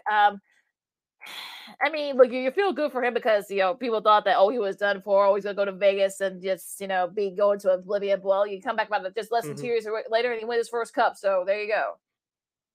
Yeah, how fortunes turn sometimes in life in general, but especially in the world of sports. Boston had a great regular season. You saw they got axed in the first round against the Florida Panthers. And Bruce Cassidy, they're just chucking on. Remember, Vegas barely missed the playoffs last year. They came back, regrouped, and got themselves together, and now in the Stanley Cup chance. I'm glad it worked out for him personally. Yeah, if you remember that 2019 Stanley Cup loss that they had, of course, they lost to the Blues, and I thought that team quit in Game 7. That's just my personal opinion. Yeah, they were at home and yeah, it felt that way, and of course, the Blues just bum rushed them in Game 7. But but look, Cassidy was able to come back a couple of, like I said, like 3 years later and win a title. So look, sometimes it's like that, especially in hockey. So you got to give them a little bit of credit for that. And look, I'm sure there's still a party in Vegas. I'm sure most people are noticing, I think. But well, they're gonna have a parade tomorrow night, Saturday, along the Strip. So before you waste your money away, or you have a very little money left, go attend the Stanley Cup parade and then blow your money on these gambling machines, the slot machines. Yeah, I think that's the idea, right? That's probably why they're doing that. So that's hilarious. But yeah, I think if only that cup could talk, it would need its own 10 or 12 episode series on probably one of the streamers, probably on Netflix or Hulu or Prime or something. That's how that they would have laryngitis, that poor thing. But I want to be one of those guys that carry the cup. I want those guys. I'm sure those guys get paid a lot because they're going to travel the world and make sure it's handled right and know that they weird. Like I said, that they could talk. But yeah, but congrats to the Vegas Knights. They're totally deserving champion as well. Yeah, if this cup could talk, that should be a new series. Yeah, we better copyright that. This cup could talk. We better copyright that too, in case. Yeah. Gotta copyright that. But again, congrats to the Vegas Knights, a worthy champion as well. And look, hopefully, Florida Panthers, look, they got nothing to be ashamed of. They got this far and they pulled off a lot of upsets on the way. So they should be. Look, I think Paul Maurice, he handled it with class as he usually does. So you feel for that team, and of course, Matt, Tkachuk, he had like a broken sternum, so he wasn't able to play Game 5. So yeah, you feel for him too. But yeah, that's just terrible. But yeah, I don't think they would have been able to win it with it if he was there. But yeah, that was a tough one. Yeah, just a couple other things to wrap up the hockey talk. One, the Florida Panthers went through a situation last year, getting rid of Coach Joe Quenneville. Of course, it was related to the Cal Beach situation. And you talk about the injuries. Of course, the hockey players who go through these injuries, you just don't know about until everything is over. They put a lot on the line. Not saying that other athletes and other sports don't, but hockey players more than anybody. They're the most humble, the most gracious. They put a lot in terms of their health on the line, and they wear the most equipment next to football players. Remember that story back in the 90s, Lakina Chris Chelios playing, I think it's the year they lost. I forgot what year, but he played the whole playoff season with a broken toe. Yeah. Imagine that. Yeah. But yeah, I think wasn't I forgot who was on one of those Hawks teams. And then somebody said they had like a broken like collarbone there. I don't know. Well, I don't know if it was Keith or was it Seabrook, but somebody had a broken collarbone. They played through that. And of course, y'all know, Keith and the teeth, that was a big thing during their first Stanley Cup run. But but yeah, I mean, look, you saw it, but then you see the flip side. Henri Richard, remember the Hall of Famer? I think he won like 7 Stanley Cups with the Canadiens. Turns out, died a couple years ago, but it turns out he had CTE. I mean, that whole thing, talk about like sacrificing bodies. You saw, Keith Montador and Stan McKee. It turned out, came out that he had CTE too, like among other players. So yeah, you feel for that, literally putting their bodies, on the line. So I don't want to bring it down, but yeah, it's sort of like the realism of, like you said, with all the various injuries and concussions and stuff. But yeah, it's just crazy what these guys go through.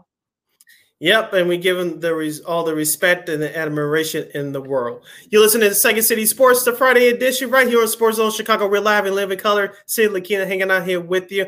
Lakina, give us our golf update. The U.S. Open is taking place on the West Coast this weekend in sunny L.A., California. Yeah, they're playing the North Course in LA, country club course, the North Course there. And we've already seen records broken. Ricky Fowler, it's great to see him back at the top of the leaderboard in a major. Haven't heard that name in a minute. I know, right? And it's also Xander Schauffele, who's right. I mean, and also Xander Schauffele, who also broke the course record. 63 yesterday. It was actually now Wendell Clark, who actually has a one-shot lead right now. The great thing about being on the West Coast this year, get a little bit of prime time golf this weekend on NBC for Father's Day. So all you guys golf fans can definitely check it out through the weekend, both Saturday or tomorrow and Sunday. You see guys like Ricky Fowler, of course, Xander Schauffele, Dustin Johnson, who usually doesn't do well in the U.S. Open, but it's nice to see him back there. Tony Finau, I think some of his best results have been at the U.S. Open. Also, some of the other names, Rory McIlroy still right there. I think he's had a tough second round so far. Cam Smith, that's our girl Christine's guy, reigning Open champion. He's right there in the top 12. So yeah, so a lot of mixture of solid names and such. So this could be definitely, of course, John Rahm's right there at -1. He has out to about still like right before 4 o'clock. So got a little bit of time there. But yeah, this should be a very interesting U.S. Open. Like I said, because of the course where it's being played. And also too, I mean, there's still, some guys have actually played on that course.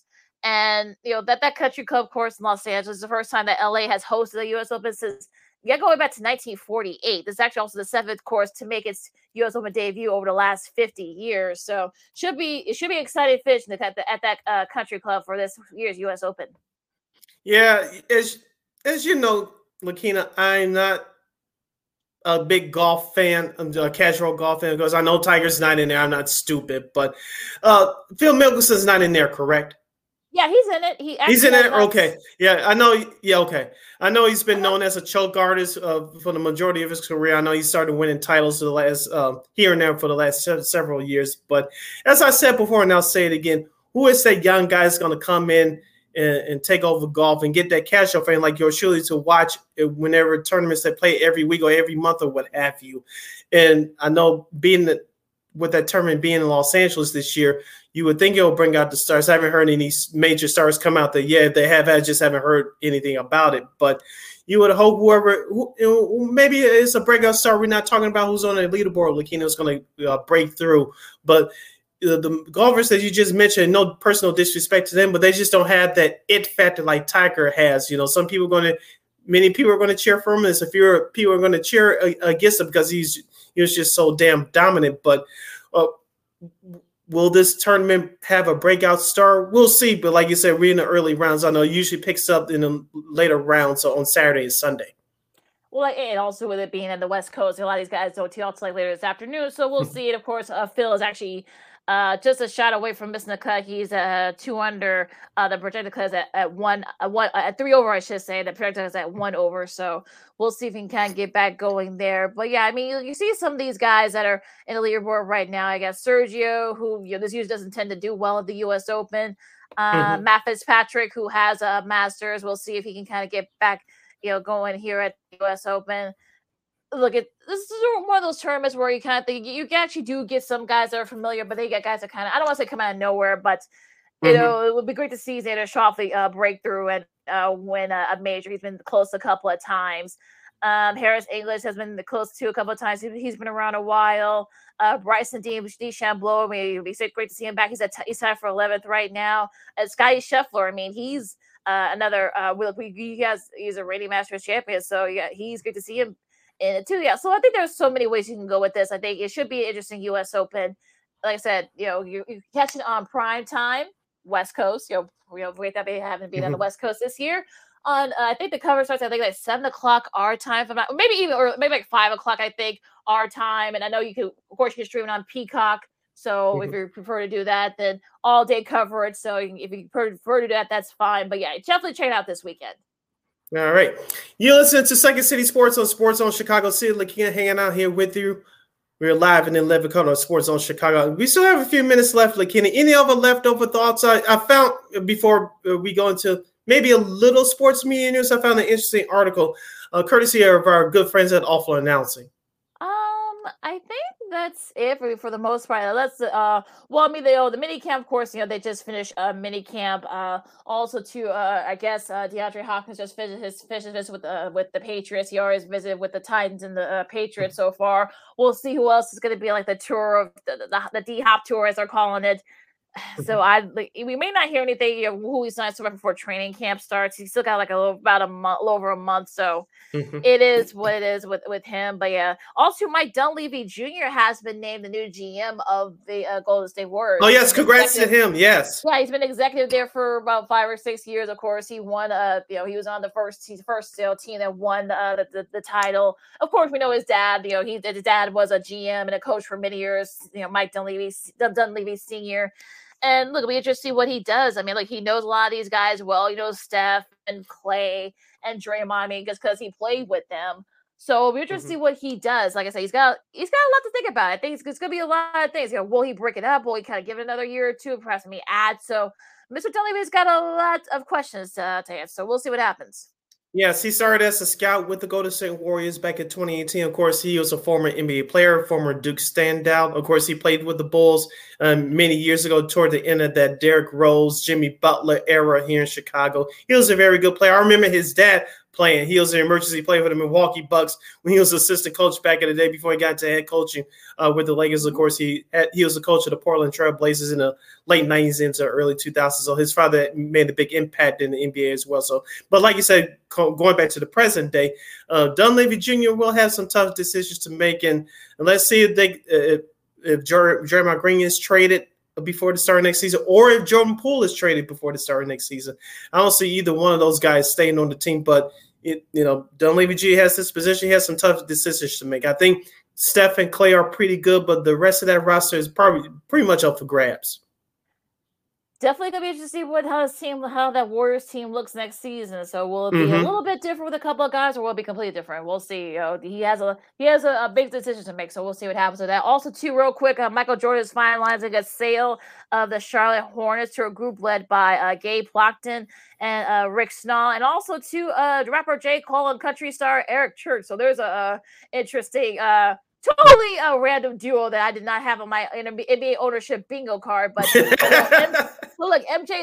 is getting like $3 billion, so, or at least most of the $3 billion. So he said, "Look, okay, I'll take it, and just maybe he'll run off into the sunset."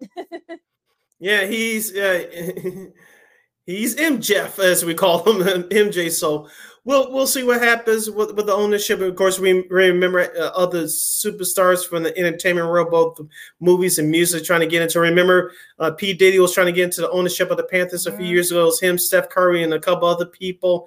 I know Magic Johnson, I think his group has the Washington Commanders now, if I'm not mistaken. At least they were involved in that. So you're starting to see Hollywood starts trying to pull the resources and their money together to get with other people to buy sports franchises. I think it's very interesting. We'll see if that trend continues for the foreseeable future. Should be interesting, yeah. Like I said, it'll be like I say, he's gonna enjoy his some of that $3 billion and go about his business. So I don't blame him, Jim. And look, I know some fans are probably like, yeah, maybe we'll see a reversal of fortune here. So we'll see what happens with that. So Sid, let's go to the entertainment news that you well, you know what? Real quick, San Diego State you know, they've given the Mountain West Conference written notice to resign from the conference. So geez, I guess we're gonna have another edition of conference musical chairs coming up. So, God, I mean, they were one of the founding members of that conference, along with the Air Force and UNLV and New Mexico and those schools. So now they want out of the Mountain West. So I'm like, oh, you got to be freaking kidding me! Like my head hurts. But yeah, go ahead, Sid. Sorry. Yeah, I was just gonna we'll probably have more details about this on our next show coming up next week on Monday. So we'll see what happens with that. But we all know it all has to do with money at the end of the day. And will the Pac-12 still be around? This is just my guess. Haven't done any homework yet, but could San Diego State join the quote unquote new Pac-12? Because remember, USC and UCLA will join the Pac-10 after next season. Big Ten. Big Ten, sorry. They're leaving the Pac-10 and join the Big Ten after next season. Oh, yeah. And so, yeah, more musical chairs there. Of course, Texas and Oklahoma, they're going to be joining the SEC. They actually released their schedule, for their football schedule for 2024, which will be the start of the new SEC. And now, look, I mean, seeing Missouri and Oklahoma and Texas play each other, I mean, that's going to be the old, like, Big 8, old Big 12, early years of the Big 12. So, and also, too, Texas and Arkansas playing each other. You got the Southwest Conference, old Southwest Conference days. So, yeah, it's still, the other stuff's going to be very weird to get used to. So, San Diego State leaving one of the founding members of the Mountain West. I mean, that's going to, going to be, oh, God, money in the room, all evil here. Yeah, you're telling the age with some of those rivalries. But I know, right? It's all right. That's fine. Yeah.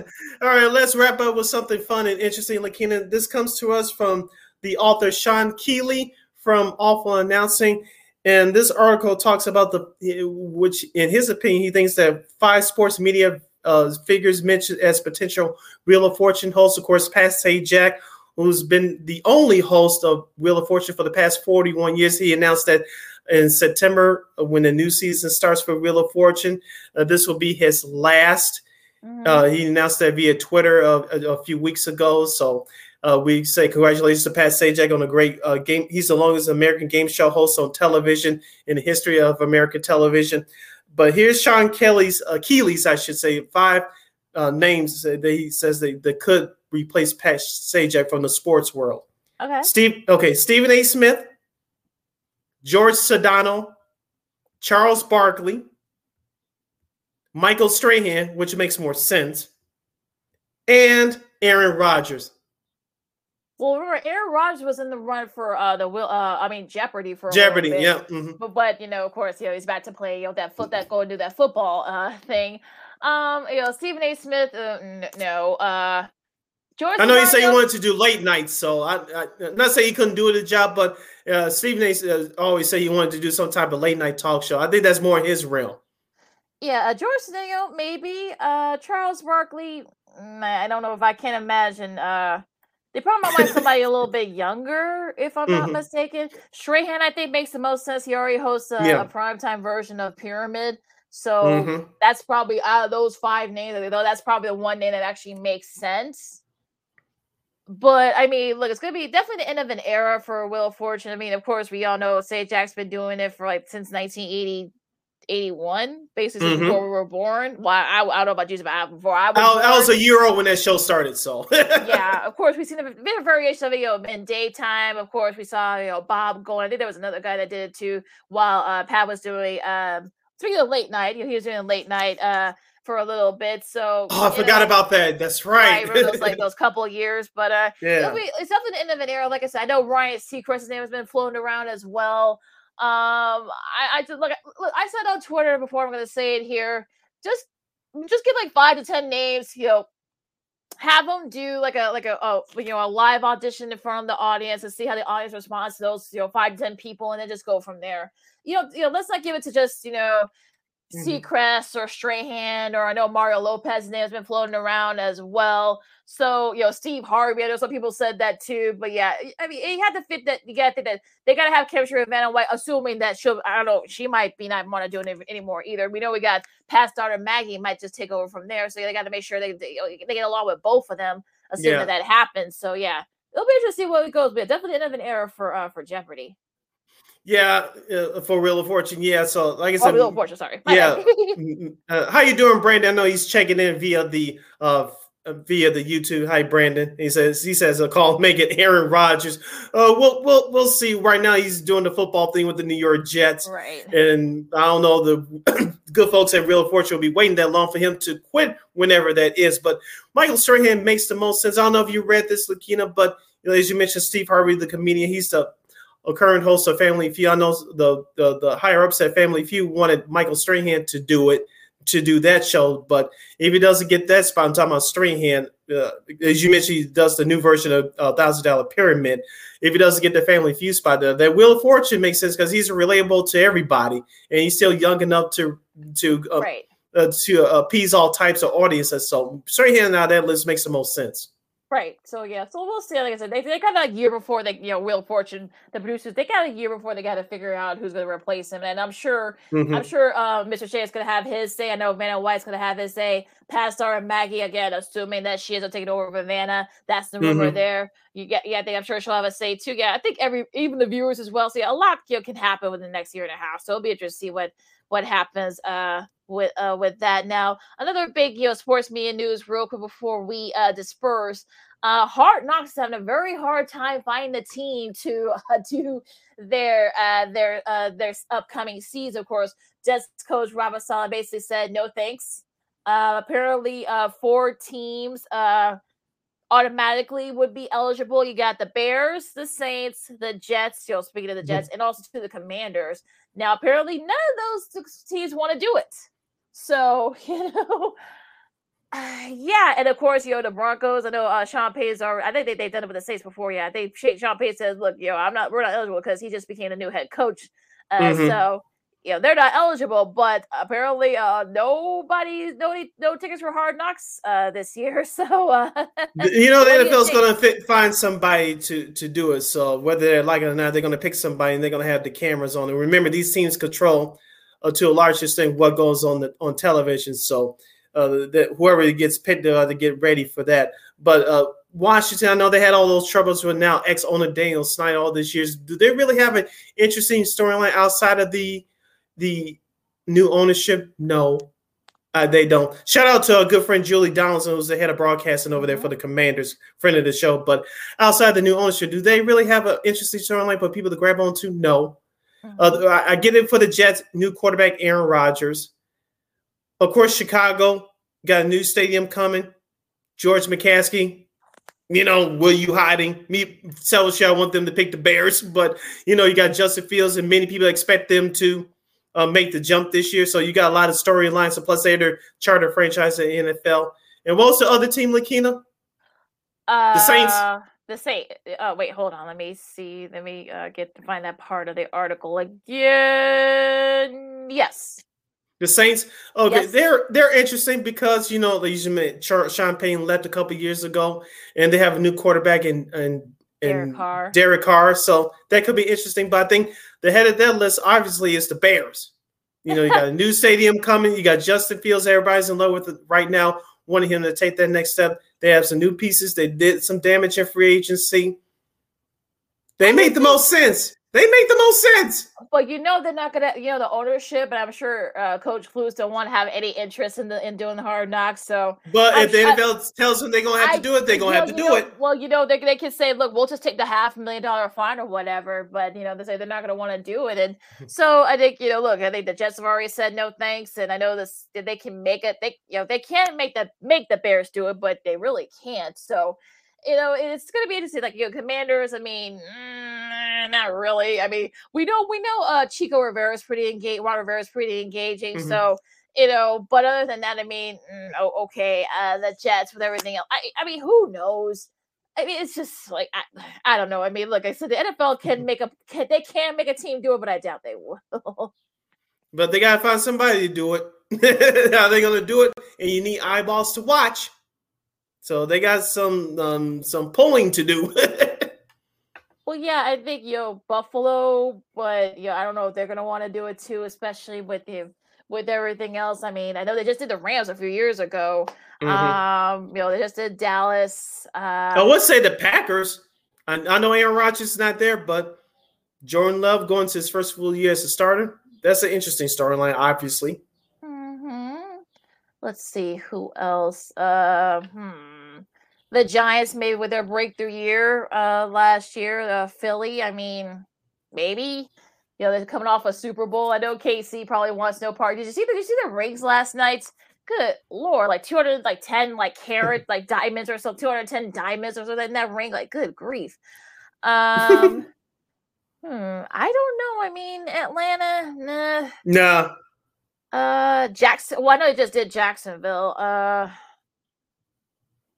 And it is Arizona. Just last season in season. San Fran. I don't know. They're gonna want any part of it.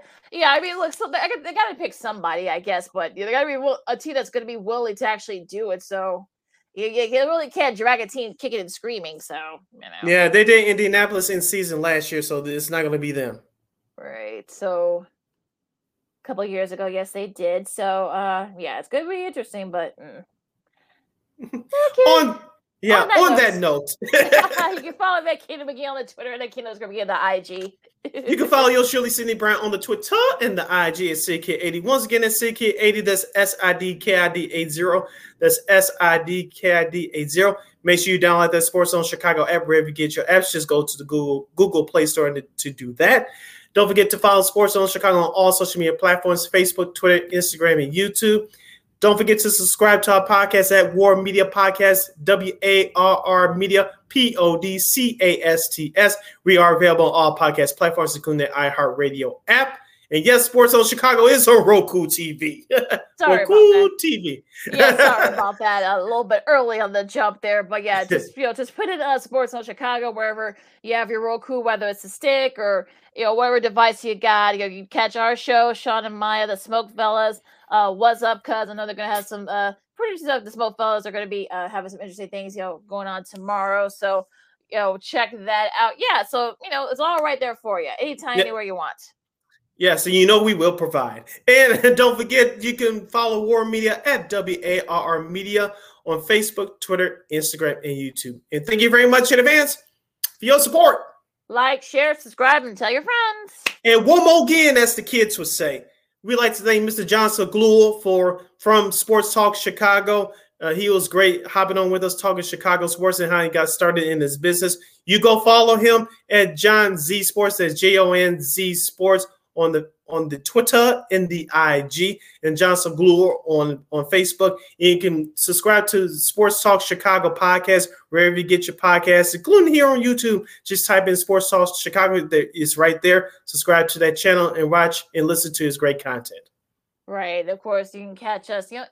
Also same thing anytime, anywhere you want. So you don't have to listen to them live, but you can always go back to their YouTube channel, just like with us. Go back to YouTube channel and touch also on War Media too. So it's all right there for us as well. Exactly. Right. So enjoy the football. I mean, well, not football. I guess I'm sure there's a XFL going on right now. Got a little bit of time here. I know, you got the MLS, you got NWSL, you got WNBA. You guys can watch it if you want to. Check out the US Open this weekend. Of course, you got some great baseball series going on as well. So yeah, so a lot of great sports, coming up through the summer until it's gonna be okay, folks. Yeah, a little bit of time. Fall season's gonna be here before you know it. So we got less than 2 weeks before Connor Bedard becomes an official member of the Blackhawks, and we have 39 days until training camp. So we'll be okay, folks. We'll get there. So yeah. So for enjoy the sports this weekend. For Sid, I'm like here. This is Second City Sports on SportZone Chicago. We'll see you Monday. Go Sox! Holla!